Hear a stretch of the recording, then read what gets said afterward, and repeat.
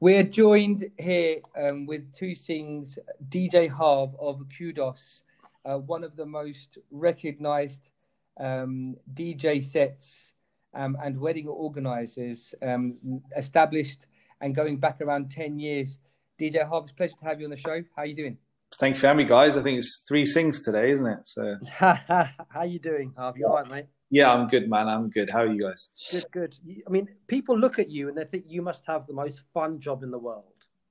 Everyone except my wife. Well, when you say everybody except your wife, that includes you then? Yeah, I love the job, man. It's you've got to love it to do it, because I see people just see us sort of like partying and playing your favorite songs on stage, but the work behind it, it has a massive effect on your health, on your family, everything. So you really got to enjoy it to be a part of it, man. Briefly, what does it involve? I mean, I was looking at your site and it said it's got this whole thing about selecting the right DJ. Yeah. Which to me sounds like a totally alien concept. What do you mean? Well, how hard can it be, right? You get one guy on there, you get another guy on there. I mean, what's the right DJ? What's the wrong DJ? Do you know what it is? There's so many different types of weddings. I remember when I first started up, I used to do like a Jinni marrying a Kala or something like that. It'd be something strange where there's different types of music or different types of cultures. So, I mean, yeah, if you're just doing a straight Punjabi wedding, it doesn't really differentiate that too much. But I suppose the purpose of having those different DJs, everyone's got their different strengths. Like I'm a Desi mad guy, so like everyone knows that I'll book Harv for a Desi wedding. Or predominantly Desi, and whereas we've got guys who are really good with the English stuff, and I suppose a lot of the London weddings tend to have a lot more English influence, and whereas my market's more West Midlands, even though I'm London based, and everyone's like a mad Desi head in Birmingham, and that sort of seems to be my main sort of market, really. There's a question that I've got that I've never worked out. Some of these songs at weddings, my favourite is I hate that song, man.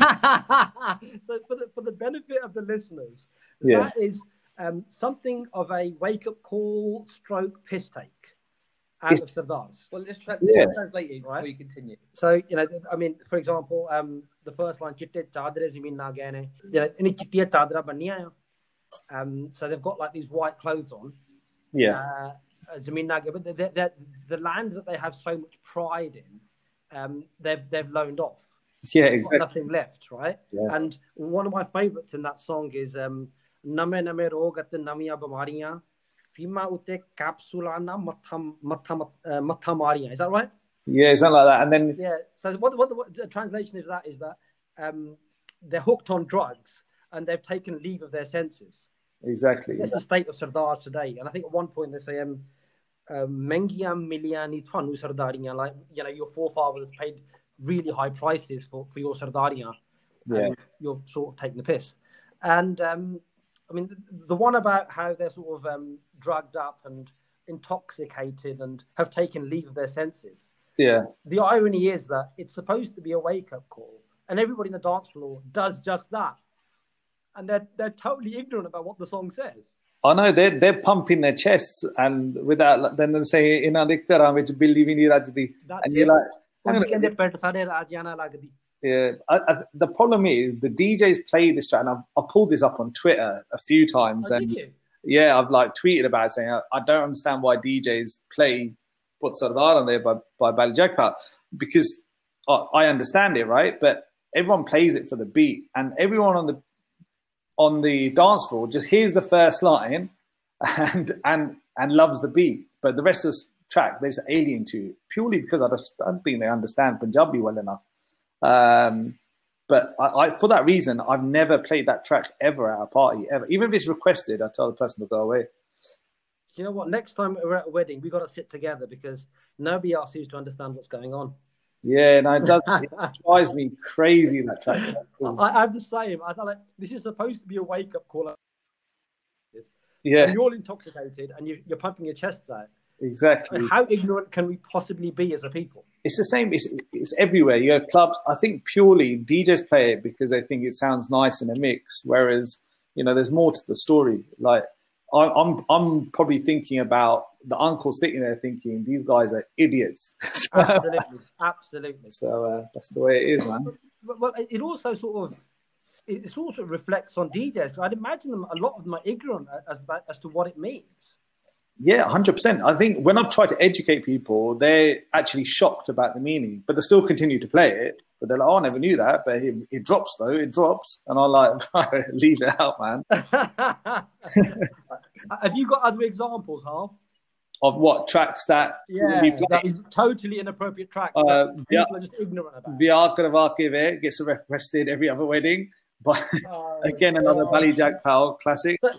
I love that one. Just for the benefit of listeners, that song Biar Karwa Ke Ve Thanu Milda Gelada Rahi. Yeah. Just do a quick translation of that for the listeners, so especially the girls that love it. Yeah, exactly. So it's coming from the girl that's just been skanked. The guy's getting married to another bird, and she's saying to him, "Or at least still meet me after you get married." It's brilliant. And people dance to this, Harv. Yeah, girls dance to this like it's a celebration. People want it as their first dance because they're here is Biar Karwa Ke Ve. That's it. Oh my God, has that actually been called out as the first dance? Yeah, the amount of people I've had to correct on there. You can't have that. You do know what it means. Oh, really? I thought it meant this. And it's like, it's just people are just totally no idea about what it means. And I think that goes for 90% of Bangatas. I've got no idea. No idea. On that point, bruv, you must have seen some spectacles over the years.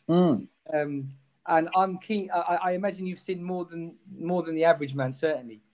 What sort of stuff have you seen develop over the years that similar to those songs that you think are weird for people to request, and you sort of can't believe your ears when you hear the requests? What kind of things have you seen that you just think is just really happening in front of me? Has it really developed into this? I think naturally with just how we are in our society here in the UK, people have moved on, and the elders are no longer prevalent in sort of the respect or in the party. They either can't make it because they're too old, or people don't want them around the cake table anymore because it takes up too much time and they want to get on with the party and things like that. So is that for real, bro? Yeah, it happens, man. It's just, we just want mom and dad. If we do grandparents take too long, this and that, or, one side's only got one grandparent, just to leave them all out of it. And I think that whole respect factor's gone, but more so now, because there's less grandparents of people my age anyway, all my grandparents are now passed away. So they're not at events anymore. So people are letting loose because you had that fear factor from your grandparents before. You wouldn't drink in front of them, particularly for girls. And I've got nothing against girls drinking. It's just that at weddings or at family events, it was never really the thing to do, right? It's something that you only did with your friends or whatever. You just kept it out of the limelight. So that's all changed now. So the culture of parties is very girl dominated, and the drinking has gone across the whole board, and it reaches auntie level now as well. So I think, does it really? Yeah, I think aunties drinking, girls drinking. Like I said, I have no issue with it. There's people in my family drink and stuff. I drink myself, but that whole image of a wedding and trying to act proper has changed now. So it's just like everyone just gets mashed up and gets on with it. I think that's been the big. I actually think it's a bit sad, Harv, because when we were growing up as kids, right, I remember seeing many a guy getting drunk and his wife sort of dragging him home. Yeah. Right. And that was an image that we grew up. And it was, I mean, the psychology of women was so much higher and the morality was so much higher than guys. Oh, and it was those ladies that kept those families together. Huh? And, you're a music guy. I think what is it? Sona Desh Punjab hai mera ki sift sanama amrit varga pani usdiyan rab vargiya mama. Yeah. Springs to mind. Yeah. The mothers of Punjab were considered godlike. Yeah. And in many ways they were, because even when their spouses were lesser people than them, they rose them to bigger heights. Yeah. There's no shortage of stories of Punjabi women who married a drunkard, but he became an upstanding Amritari guy later in life because of her influence. Yeah, no, definitely. A lot of examples of that. But I think, it is sad to see. But I think you sort of have to accept that these women now, or even some of the auntie now, that, you could say, I say auntie, like mid-40s, 50s ladies, a lot of them were born here. Like my mum and all her brothers and sisters were all born and bred in the UK. And they're not from that culture of, now their parents have passed away. The parents might try to pass on that culture to them, but they're all British born people now, and they're conforming to British society and how it operates there. That's where the change has occurred, really. And there's only a really small amount of people that I get nowadays who say that the traditional families tend to be a little bit more up north. It's definitely not a London thing anymore, I don't think. So. Yeah, and I think it's sad. I think the idea of equality once meant that women would raise their husbands to their level. Mm-hmm. And now the idea of equality is that I'm going to get drunk as well. Now we're equal. Yeah, exactly. Argue who's going to drive home. Yeah. No one normally. Yeah. Harv, at the parties and that, which obviously you're at the DJ scene, a question perhaps which I haven't thought to talk about. What's the energy like at the parties, bro?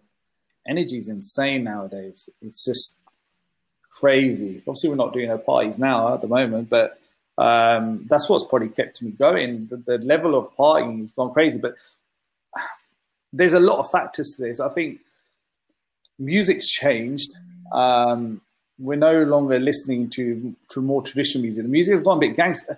There's a few things in this area that sort of concern me as well, because parties have gone crazy, but I think the level of drink and drugs involved nowadays is insane, which obviously contributes to the atmosphere at that time, the party atmosphere. But the music's changed. The music's got more aggressive. So on the flip side, I've seen a lot more fights sparking out in the last year, where I never saw that for the last 9 years. I know back in the day, there was a lot of it. Don't get me wrong. People you couldn't have a Punjabi function without a fight at the end of it. What a lot of people used to say, but that stopped for a long time. And I've seen that come back. And I think a lot of it's just down to the music and the bravado mixed with the drink and the drugs, really. So I think I can sort of, I think anybody that's gone to weddings recently will notice there's definitely, the reason I ask you about your opinion on the energy is that I've grown up with a family, my family, I've grown up in a family of pub owners, grown up with alcohol around me since I was a young kid. It's something that I've always had around me. Yeah. My dad owns a pub, my dad owns a pub and things like that in East London. But I think you're right, the energy seems to have changed. And I was wondering, the energy seems to have become a lot, I think at weddings, it's almost like I think you've hit the nail on the head when you use the word aggressive, or like aggressive or a dark. It's like a darker energy, isn't it? And I think it's dark, showy, pretentious, definitely. What do you think has given rise to a change in the energy? I mean, I felt it intuitively, but I wanted your opinion. You've sort of affirmed mine. I don't know. It's hard to pinpoint, really. I think the family aspect's gone. I think so. The before, when it was more family orientated, it was different. Like I always say, like DJ H is the guy I learned of is a very family oriented DJ. He wasn't there to like make remixes to make people pumped up. He did it for the family. And I think that family aspect's gone. It's all about now, even within families, I don't see many people being close anymore. Obviously, back in the day, we used to share houses, live together, be in and out. Now it's gone very formal. You have to call before you go and see someone. And that sort of formality has occurred between families, and then competition within families. So we get two of the same families may book us within a year of each other, but they want to be better than the other one, or they want to be different and this and that. And I think the showmanship of it all is now what it's about, as opposed to the actual feeling and happiness of getting married. Some people are happy for them, other people are not. It's just a show. It's a competition. That's really sad, Harv. Massively sad. Because for me, the family weddings are the ones that kick the most and are the most fun. But you know, it's this whole change in society, and it's really impacted the wedding scene, I think. It's interesting you say that. I was at a wedding not so long ago. I think it was one of those on the Bath Road, the Hilton, I think it may have been. Okay. And the security guard was a Pakistani Muslim brother. And he pulled me up and he goes, "You seem like a sensible guy." He goes, "I don't get what you guys are doing." I said, "What do you mean?" He said, "Every time there's a wedding here, Punjabi wedding, people will get pissed. You'll spend north of 30 grand and the police, there'll be a fight and the police will turn up. What's the point? And I thought he was exaggerating. By the end of the wedding, there was a fight and the police were called. And he looked at me and I was like, all right, what do you say? And he's like, what are you doing? He was genuinely, he's like, look, I've grown up around Punjabis and Sikhs in Pakistan. Yeah. Because I get those people. I don't get you guys in the UK. Because what are you doing? Yeah, no, I think you're inclined to agree with him, man. Even last year, I almost considered getting security to come to my gigs because people are losing control. And I think a lot of people just got a chip on their shoulder now, particularly guys. After a bit of drink or alcohol, they feel that they own or demand what they want or how they want it. So, I remember one more song, eh? One more song. The old one. do you still get that, bro? A bunch of guys coming on the dance floor with their shirts untucked. One more song, just one more, waving £50 notes. Yeah, and really, generally, it's not down. I don't mind carrying on, to be honest. It's the venues that shut everything off. So it's like you don't even have no control over when the party finishes most of the time because the venues are pretty strict. That's the end. Get out, basically. So we've got an ongoing relationship with venues that we can't spoil that. So we have to cut it off. It wouldn't make business sense not to. Some people get it, some people don't. Most people that do the one more song thing are quite jovial anyway.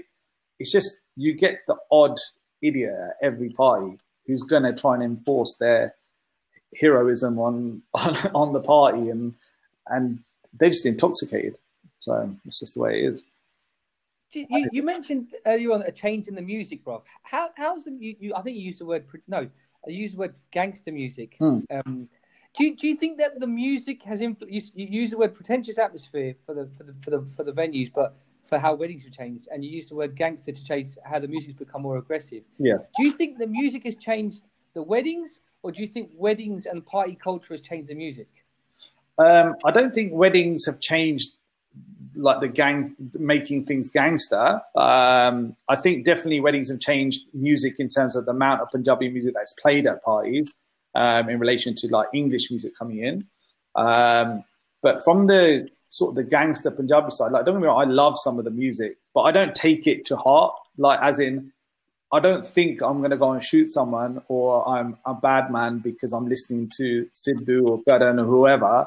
I just enjoy the music just like I enjoy hip-hop or rap. I see it as a genre of Bhangra music or Punjabi music, should I say. But the problem is I'm quite sane, so I understand the difference between a song and reality. Some people don't. So they feel like they're reenacting the track once they've had a few drinks. So, well, the point of popular music is to influence people. So it's not surprising that it does that. Yeah, I know, but I get that, and I've had this argument with a few people, and maybe I'm just looking at it like too much from my own point of view. But I can just switch the difference between. I can understand influencing young people, but if you're a grown adult, you shouldn't really be influenced by. Like, if I play Call of Duty, it doesn't mean I want to go and shoot people up. I'm just it's interesting you just say that because a lot of the guys that have been involved in these school shootouts have said that they were massively influenced by Call of Duty. Yeah, I know, but I'm talking about like majority of sane people, right? So like, I don't know. I enjoy the music. I enjoy the words from these artists. I'm not one of the guys that sits there saying, "Oh my God, what's happening to our culture, music?" Because it's just a genre. You don't have to listen to that genre. Maybe there's not a lot of the normal Bhangra music out, but it's still there. You can still find it. You can still listen to it. So. I hear what you're saying, bro. Yeah. Everybody's had those moments in life where we've seen something, or you may have had been spoken to, and a lesson would have been come to mind. Certainly in my life, there's a few occasions where I certainly learned something that would really shape me. Can you think of an example of something that you saw that you thought that, wow, that really means something to me? That's changed my life. Or I've learned something now. I couldn't believe what I've just heard or seen. I think the main thing is probably the case of Jaswant Singh Kalra. So they're related to us, the Kalra family. Basically, Jaswant Singh Kalra was a human rights activist in the 90s. He was actually just a normal bank manager originally. But at that time, there was a lot of fake encounters going on. The police was led by a guy called KPS Gill, which a lot of people would have heard of, or KP Gill as I call him. And a whole generation of youth was wiped out on the basis of fake encounters. So police making up false accusations about the guys. showing them running away, shooting them. There's been a few films that have shown it as well and whatnot. But it was a big thing, and basically just once Singh Khadr uncovered the death of those thousands, and uncovered a report and made a quite historical speech now, which can be found on YouTube and places like Insaf organization and stuff like that, where he talks about the uncovering of these deaths. And what happened shortly after that was that, you see, this was damaging to the government and the Punjab police, and he himself was threatened many times. He even mentioned, look, I don't think I'll be able to make it through this situation. The threats are coming in, etc. But he carried on with his mission to, obviously, all the mums that have lost their children, to sort of give them the answers to what happened to their children, and that lost youth. Unfortunately, KPS Gill abducted him and killed him, and put him in one of the rivers in Punjab. And he was killed for his findings. And that, for me, really resonated, because it was a proof. It wasn't just hearsay or chit chat or this and that's happening in Punjab, you should be careful. This was facts. He found the facts and he was killed for it. So that really hit home. That brings me on to something else I'd be interested to get your views on. Sure. And that is the old chestnut about interfaith marriages. For those that aren't aware, or maybe are outside the UK, there's been lots of protests outside interfaith marriages because the Akal Takht has condemned them. Yes, prohibited. So there's been lots of protests from sects that are offended that people are trying to do this. And it strikes me that you're on the other side of this, because stopping those weddings affects your income. So I'd be interested to hear what your position is. Is it about income, or do you take a moral stance on this? It's a bit of both, you see, because remember, we are on the business side, but we're also on the reception side. So we're not dealing with their religious ceremony or how they're getting married. We're predominantly just dealing with the fact that they're coming and how they want what sort of DJ setup they want and what music they want. So we don't get to see what happens beforehand. I generally have a good idea what happens beforehand. But like my position on interfaith marriage is what the Riyat and Maryada specifies, really. Unless you're both Sikh, you don't have an undercharge. And that's not saying you don't get married or be happy in an interfaith marriage. That's personal choice. Love is love. There's no barriers, or there shouldn't be in love. But people just don't understand that it just means you don't have an undercharge. It doesn't mean you don't get married. It's just purely down to where you're having the marriage. So I think before it gets to me, I think the Gurdwara have a bigger responsibility to stop their greediness. Yeah, I think to allow those marriages to take place in Gurdwara. I can't have an opinion when they come to me and say, we want to book you for our wedding. No, I think it's fine, because they're not coming to book me for their undercharge, they're coming to book me for their reception, and there's nothing wrong with interfaith reception, right? So, do you not think that you've got given your viewpoint on this, and that you respect the Akal Takht, do you not think that you've got some moral obligation here as well to say, you know what, I'm not doing that wedding? To be honest, I don't do interfaith weddings. Very, very rarely that I do it. And I'll give you an example of a good one that I've done as well. It's not my market, but I've had this conversation with a lot of the other guys, but they're just not inclined with Sikhi enough to appreciate the meaning behind what's going on. If it comes to sort of my attention that they're getting married at Gurdwara and it's being done, on the sly, then I wish I could say something, but most of the time I have to have my business hat on and I have to keep my head out of that situation. I feel like I should have said something a lot of the times. I haven't, but I think maybe that's where I'm getting my beliefs and my business mixed, I suppose. But like I said, there's been a good situation. Like there's a guy, he still follows me on Twitter. Brilliant guy. I won't name him, but so he married. He's a Gora. He married an Apni. He's an English person. He's an English person. Yeah. So he married an Apni, a Sikh girl. But what they did, they showed a video before the bride and groom walked in, And obviously I wasn't privileged to a lot of this information beforehand. So I watched the video as well. And what they had done, and they had spoken about his path to Sikhi. So obviously he's met this girl at wherever, work, uni, etc. But he decided to understand what Sikhi was and learn it. So he went to his Gurdwara, became a member of his local Gurdwara, Seva, became very good friends with the Granthi there, learned Gurbani and our history, and took Sikhi to his heart. Like, it was unbelievable. Called himself Tom Singh, not just, sorry, naming that, but it wasn't for the purposes of getting married. He took a long time before that. And you read his bio now on Twitter, and it says father to 2 cores. And he's very into his Sikhi. And I thought, I've never seen that. And they made a show of it as well about how he took it and how he now understands himself to be a Sikh. Well, the Akal Takht Maryada on this acknowledges that if someone accepts the name Singh and accepts Sikhi, then the doors are open. Yeah. And I think that the real question is when that isn't happening. Yeah, exactly. And when that's not happening, I mean, I spoke to some guys that will actually go down to a wedding and protest, and they'll leave their kids behind and their family behind, and they'll risk getting imprisoned and all sorts of things. Yeah, no, I've seen it. And if they can go to those lengths, surely DJs like you that are conscious have got some responsibility. Yeah, no, I do agree with you. I think the guys, I've got a huge amount of respect. I know a lot of the guys that go there and do that stuff. I know them personally. But it is a strange situation. I suppose it's just having really the balls to do it and come up or confront it. At the same side, you're trying to like earn a living as well, right? So it's...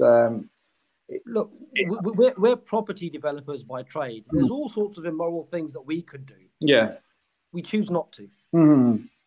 So, I mean, I actually think that DJs like yourself that are conscious should take an open stance on this and say, we're not going to do it.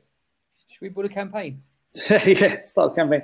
I do agree with you, bro. I like, in effect, I think I wish I could do more, or I wish I had done more.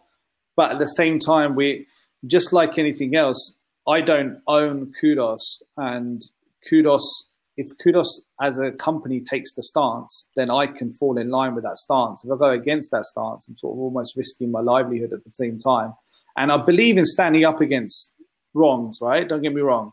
And I understand that. And I've had this conversation with owners and stuff in the past, but I think the problem we have now is that the stance we have to take is that we're not involved with the religious side, we're involved with the party side, and that's how we have to keep it. And what goes on before then is someone else's responsibility. We're just there to buy. We can't then sit there saying, okay, as part of your questionnaire for your wedding, are you having an antakraj, and which Gurdwara is it at, and how do we stop it? Do you know what I mean?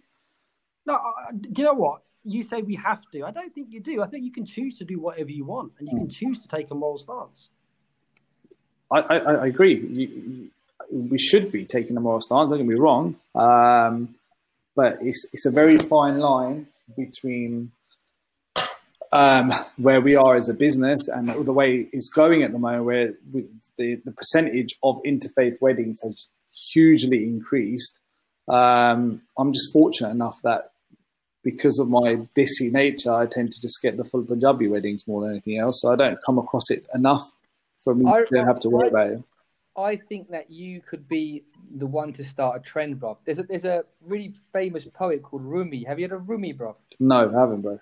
Rumi, beautiful. Check them out. They're amazing, right? And they say something really beautiful. They say that when one person's candlelight lights another, that it loses none of its original light. Mm-hmm. Meaning that you don't give when you basically take a stance and you bring something right into the world, you don't lose anything yourself. We live in fear that we'll lose our livelihood, or we'll lose this, or we'll lose that. Yeah. I actually think you'd become the most popular DJ, and you could start a whole trend for sort of like going back and just sort of doing it old school all over again, Rob. Yeah, well, I don't see why not. I mean, look, I think there's still a lot of discussion to have about it, but there's still, I'm a firm believer in the rewind era of, like, I can stand for it. I can talk about it on Twitter all day long, which I do. I back all these conversations about interfaith marriages at Anand Karaj, and I'm pretty vocal on it. But there's other guys out there that I need to be taking the step before us to save us even having that conversation. You've talked a fair bit about the sort of the showy side of weddings and how there's a fair bit of hypocrisy that goes on. Yeah. I've got a friend who's a chauffeur, actually. Okay. And he was at a wedding, and it was one of these really lavish dudes, and the couple danced together and looked like they were really loved up, and they'd spent tens of thousands. And he's driving them home, and the bride says to him, I don't really like him. I like you though. Can I have your number? No. No. I had no idea where that was going. And where do you get these stories? Where do you live from? People confide in me. Honestly, how do you meet these people?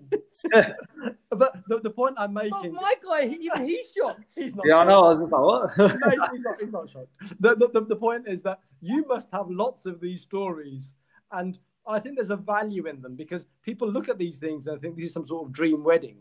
And a lot of the time it's just farcical, because the people that are really in love often don't need these grand displays. No, they don't. And I think they're the best parties as well, the people that don't need to show anything because their friend circle appreciated them for who they are, real, and that realness shows throughout the whole event. The showy events in London I tend to stay away from. Like most people say, oh, I love DJing at Grosvenor House Hotel. I despise it because it's just everything that I don't enjoy about a wedding.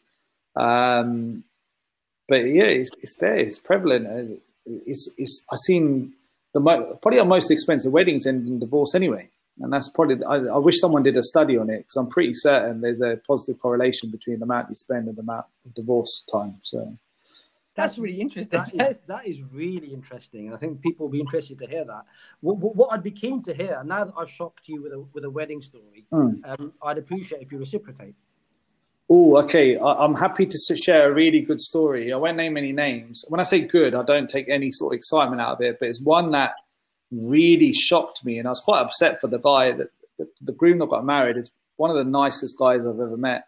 I didn't actually have much chatter with his wife, but the story as it goes, and apologies to anyone that's told me the story or related to the family, I'm not going to name any names, but I'm still shocked by the story. Is that so they've had a lovely wedding in London, in West London. The bride and groom have then gone away on honeymoon.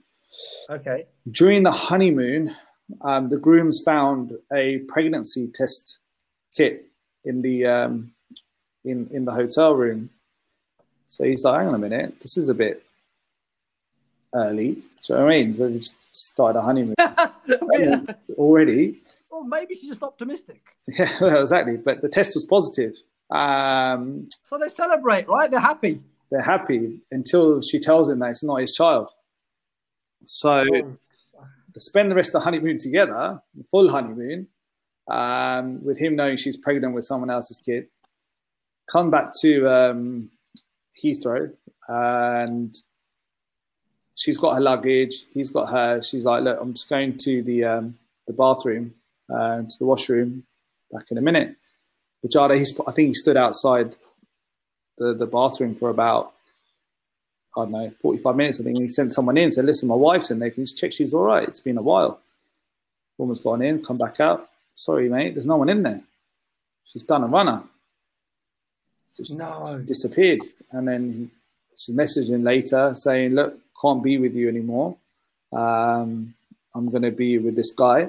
And that's the end of the matter. And so she's done the whole wedding, had a holiday, done this. And now, unfortunately, the poor sod, she lives about 3 doors away from him on the same road with the guy who is Muslim, and has a baby with him, and he has to see that every day of his life. So that's a story for you, eh? Harv, you broke my heart there, bro. You shocked me, bro. You really to be fair, that ain't down to the music at the wedding, is it? No, but yeah, it was. Generally, I think because the guy was very Palamans, he was educated, proper saying, he was a nice guy. and he probably wasn't the most confident guy in the world, but he was a lovely guy, if you know what I mean. And I felt it's probably mentally destroyed him. And I don't know the guy, but I know some of his family, and just, to this day, like we took some really good photos of our setup that day for the wedding, and I refuse to share those photos with prospective customers just because when I see his face, I'm like, this poor guy, man, he's been totally screwed over. Never mind the cost and everything. That's just like, you know, there's a monetary value, but then there's just everything else that came with it. It's just unbelievable, shocking. That is proper shocking, bro. I'll tell you a funny one. One of our DJs, DJ Banny, he was at an event, and he he pressed the wrong deck on play on the first dance. So they're expecting like whichever love song to come on, and the first thing you hear is "O GT Road te." That was his. That was the first dance ruined, really. And you know what? Bride and grooms never mess with their first dance, man. They come back looking for refunds straight away. So. Did they really? No, I'm just saying most of the time they do. I don't know if they did in that situation, but it's just one of those moments where they hold so much value to and hold so much planning to that it's just like anything that ruins that moment is a no-go. I think you made the moment, to be honest with you. Yeah, I love that story. When you told me, I was crying for ages. I just couldn't stop laughing. It's just brilliant. That's Guldeep Manak, right? Yeah, exactly. I would love it if that was my first dance. But the guy's a legend. I think you're a throwback from a different age, bruv. Your appreciation and your conscientious view on things is something that I suspect that your brides and grooms don't sort of align themselves with. Oh, not at all, man. Not at all. Like, that's what I mean. And you're obviously a Punjabi music geek as well, which I love. Yeah. Guldeep Manak was actually a Muslim convert, right? He was, yeah. Muhammad Latif. That's right, yeah. He was, yeah. You think he was like fostered or something in Punjab with Sikh parents as their foster parents. But he definitely wasn't Muslim by lifestyle, I'll tell you that. I know. Is that how he converted? Was he adopted? I didn't know that part. I'm pretty sure that he was adopted by Sikh parents. That don't count me on it because I might be wrong. But along the lines, he was I think just outright, regardless of religion or whatever, he was just a crazy Punjabi guy. So had the benefit of meeting him a couple of times, and he's a proper character. So I think you sort of touched on it. I think it gets said at a lot of weddings that I go. I'm from a family where they have these big, lavish weddings that are well over the top. Do you think it's all gone too far? I think the bubble's burst now. I think it got to a stage when it went really far. I personally think 2018, that bubble burst. There wasn't no more people could do to make their wedding bigger or better. They've just reached a limit. So I think now numbers are going down. So people are still spending the same amount of money, just more per head, I suppose, the best way to look at it. But what are they spending, Harv? Well, how much does it cost a family these days? Look, people come to us, and bear in mind, we started as just, you know, you pay $2,000, you get a really nice setup with Kudos, and that was it. Now, I'd say the sort of minimum package price is around about $4,500 nowadays. People spend just on the DJ package. So what does it go up to? Anything, man. We've had people spend 150, 200 grand with us because on a DJ. Yeah, because we do all the production and the screen, the lighting. We do a lot of material work as well. So we do the dance floors, like bespoke dance. Like, put it this way, people spend £2,000 on a dance floor nowadays. So how do you spend money on a dance floor? It's a bit of floor, right? Exactly, but with these, I don't know if you've been to weddings and seen like gold mirror floors, silver mirror floors, white gloss floors with the logos and stuff on it. I must say I have not. No, it's a big thing now. So like, if I haven't noticed them. Well, there you go. That'll tell a few people, but it's more of that first image shot that you get of people's weddings. You'll see this crisp dance floor. We won't look crisp after an hour of dancing, but it's they're like disposable dance floors as such, but they're made to sort of complement the decor and the whole setup. So like I said, they'll come in gold mirror or a white gloss look, like a seamless finish. It's more of a decor factor, but we make these dance floors in-house and stuff. So like I said, people spending $2,000 on a dance hall really puts in perspective, man. People spending on their weddings nowadays. I'd say definitely within, it's not unheard of for at least 12, 15 grand to be spent with us on average for a wedding. What does 12 grand get you? 12 grand will get you lighting across the whole room, a big LED screen, so the DJ stage as well, the dance floor, some entertainment, door players and stuff like that as well. That's just sort of 12 grand there done. Doesn't go very far. Does it 12 grand anymore? It doesn't, man. It doesn't. But things like lighting and stuff really, if I put my business hat on here, and to be honest, I do believe in it a lot. Lighting, if you're going for a wedding and the type of weddings that are done nowadays, lighting sort of key to everything. And that's where your majority of your costs will go, is rigging lighting to the ceiling. And if you're professional about it and you use the right people, like we do, then you have to pay people the going market rate. It's not just some dissies on ladders trying to hang a light anymore. My brother here got married a few years ago, and the best thing that lighting guys could have done at his wedding was turn the damn things off. He looked terrible.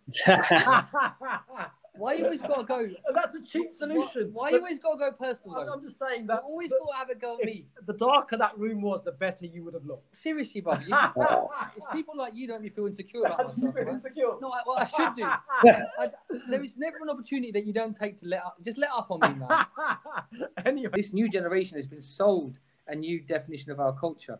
So, like songs like the one you just spoke about, Gurdas Maan, Apna Punjab, and like other Punjabi music that has become sort of synonymous to parties, like Beeniya Sharab, P, Beeniya Sharab, Daru Pee Ke Mele Vich Jat Nachda, Pan De Jagan Ke Galas Rakhda. This is just sort of like an indication of us being sold a narrative that we should take as our own. Do you know what I mean, Bob? Yeah, I think so. And I think a lot of it, again, goes back to my original point about the Indian system, which is created this culture within us on purpose to make us less sick and to make us more what nowadays is regarded as Punjabi, which really back in the day, being Punjabi was more about your strength and your honor and looking after your family. But now they've turned it into how much you can drink, right? So look, I drink as well. Don't get me wrong. I do like a drink, and I'm part of that culture. Maybe I'm guilty of it, but it goes really back towards how Punjab has been fueled and pumped with drugs and drink and 24-hour ticket, which has left us in this position, which put us in this position, I suppose. Do you know what I think it is, bruv? But I am by no means an expert on Punjabi music, Bhangra music. But I think with psychology, it's such that when you're in a negative state or you're doing something negative, and you can point to commercial validation that this is what the masses are saying. When you can see that and you can point to, and you know that you're in a negative place, you know that what you're doing is wrong. I think it just helps you live in acceptance of that if you've got a group of people all moving to the same rhythm, excuse the pun. Yeah, exactly. And I think what's really refreshing speaking to you, bruv, and I sincerely mean this, I think you there is a certain integrity with the way in which you speak, where you're not closed to the suggestion that you're participating in something. You're open to yourself. Look, this ain't right. And a lot of people don't do that. They just have this whitewash blinkers that they will refuse to see that they're participating in something that may be contributing. And like, I think that's I actually genuinely think that's really refreshing, bro. That people can sort of say, look, maybe I'm part of this, maybe I'm not, maybe I've got to. Yeah. And I think that sort of quality is what I would call a virtue, bro. Thank you. I think you struggle with it in the industry I'm in. You really do struggle with what your beliefs are and what's going on around you. It is tough, man, because people say to you, "I wouldn't say that. I wouldn't do this. Why are you writing that?" And I'm like, "Well, look, I'm not really. I'm a non-conformist. I'll talk about what's right. It's because something my dad instilled in me from a young age, and as militant as he was, he had a belief about the truth, and if you had to beat the truth out of someone, he would do it. But it was about standing by what's right. And like my dad, even from a family point of view, might not get on with half the family because he would say what's right and what's wrong from the beginning. And if someone didn't like it, then so be it. And it was generally in line with Sikhi, right? So I have that instilled in me from a young age, along with all the stuff that comes with modern age Punjabiism, I suppose. Fair play to you, bro. I didn't, as is always the case, which is why I'm so passionate about this platform that we've had a chance to, we're so fortunate to have. As is always the case, I didn't know where this conversation was going to go, and I thought we were going to have a bit of a laugh, but and we have, and I've really enjoyed some of the stories. But I will say, bro, that, and I could be completely off here, but my intuition tells me that I think a part of you is hurting for what you're doing, bro, and I think a part of you struggles with it. Yeah, definitely. I mean, I'm not kind of guy that dwells too much on things. Like, I accept the situation ahead of me and stuff, but or what I'm in. I know what I'm in, and I'm not shy of it, of what's going on, and I choose to speak up as much as I can. I just think I wish I had a bit more power and backing to make a few more changes, but it's I'm sure it will happen in good time if we can band a few people together. I'm confident that if it does happen, that you will have something to do with it. Yeah, definitely, man. Hopefully, I've always wanted to be able to push some sort of movement, be it on Twitter or in real life, as I call it.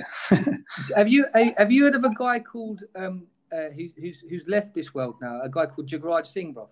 Yeah, like, amazing guy, absolutely amazing guy. I think his videos I have to show to my children as.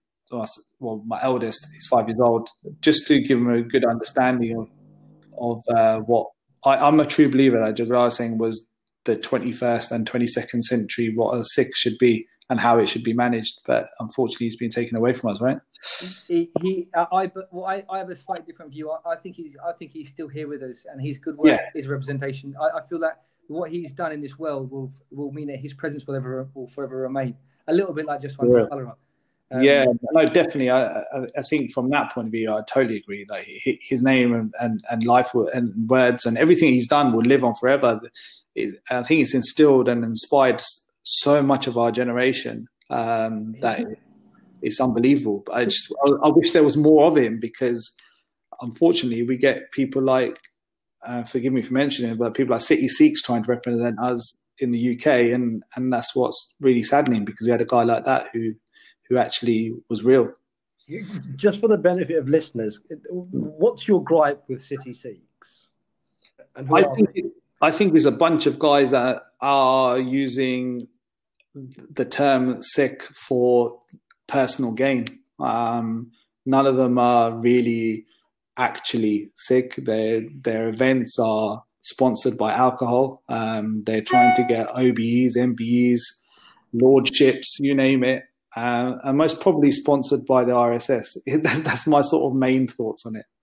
And some of the guys are questionable characters. And I just don't believe it. Call yourself City Punjabis or call yourself City something else, but bringing the name Sikh, they're just costume Sikhs, as far as I'm concerned. I must confess, they're a group I've not had the privilege of meeting, nor do I know much about them. But it sounds like they're not your cup of tea. Nah, definitely not. I think, you know what, I pulled them up about something on Twitter about it was on the anniversary of Operation Blue Star, and I said it's funny how these guys represent us, but not made one mention of remembering 1984. But apparently, they're representing Sikhs in the UK, because I'm not talking about. Sorry, who says that they're representing Sikhs in the UK? Well, that's what they self-claim, because they're so well within the establishment, the British establishment, being invited to Number 10 on a regular basis. I mean, are there any of them actually going there and talking about Jaggi Jol and freeing Jaggi from India, or what's going on there, if they've got that much power? And some of them got OBE off their name, and I can't see where they've done the seva for it, but apparently they have.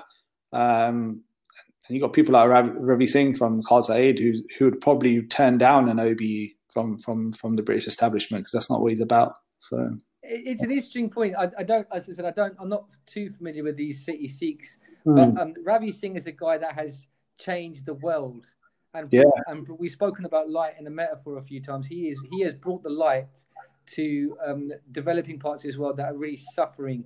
You could probably see the light that he's brought to the world from space. Mate, unbelievable. I actually bumped into him in Oxford Services a couple of weeks ago on the way to, where was I going? I was going to, Bicester with my wife, and I saw him and just gave him a wave and stuff. He lives in Langley. I used to live in Langley in Slough, so I know him, and we've raised some money for him. One of my cousins passed away from cancer a few years ago now, and we raised a good amount of money, and we chose Khalsa Aid for that reason. He's just amazing what he's done for us. But the reason he won't get recognised is because he speaks up for being real, and he won't get that higher acknowledgement from anyone because they don't like that he speaks his mind, I suppose. You've touched on Ravi Singh from Khalsa Aid. We both actually had the privilege of going away and doing some aid work with Khalsa Aid over in Greece a few years ago. Yeah, and it's just phenomenal.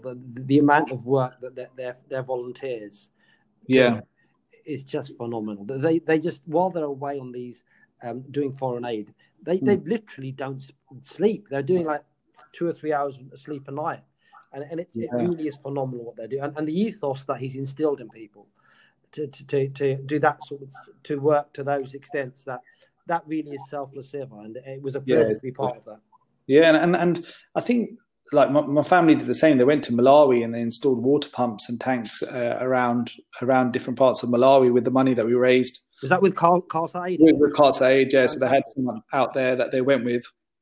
So it was like my first cousins and my brother-in-law went across, and it was amazing, the sort of operation, the world operation. And but this guy, like people talk about Yemen nowadays, but he's been there for a long time, and I think there's some elements that I see and hear occasionally that try to talk him down, and I'm just like, I'm baffled by it, because, or maybe he's taking a wage from it or something, but he's devoting his life to this. Of course he should. Like he's not living an extravagant lifestyle. He's just trying to get by and do well for the world. And if he is earning something from them, why not? Because overall, what he's doing is good and it's clean. It's from the heart. So, power to the guy. I think he's brilliant. I think that you make a valid point there, mate.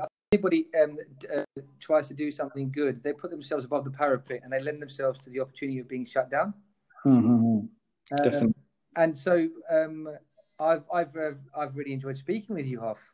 Yeah, you too, guys. I tell you what, we had this chat on our last podcast. I think whether we try to or not, we always subconsciously judge people before we meet them. Right. And I think I'm guilty of that. And the fact that I'm so surprised about your views as a DJ is evident that I've got those prejudices as much as anybody else has. Yeah, I think I'm guilty too. And I've been really pleasantly surprised by how sort of conscious you are, and it's been a real pleasure. I'm glad to hear. No, likewise, it's been brilliant. And something just popped up on my screen. It was a Turkish wedding, Turkish couple that got married. You may have seen it. It went viral a few years ago. I think it's a beautiful way to just end up on this wonderful, wonderful episode that I've really enjoyed speaking with you. It was about it's August 2015, going back 5 years, and there's this Turkish couple that get married in Syria. So a Muslim brother and a Muslim sister.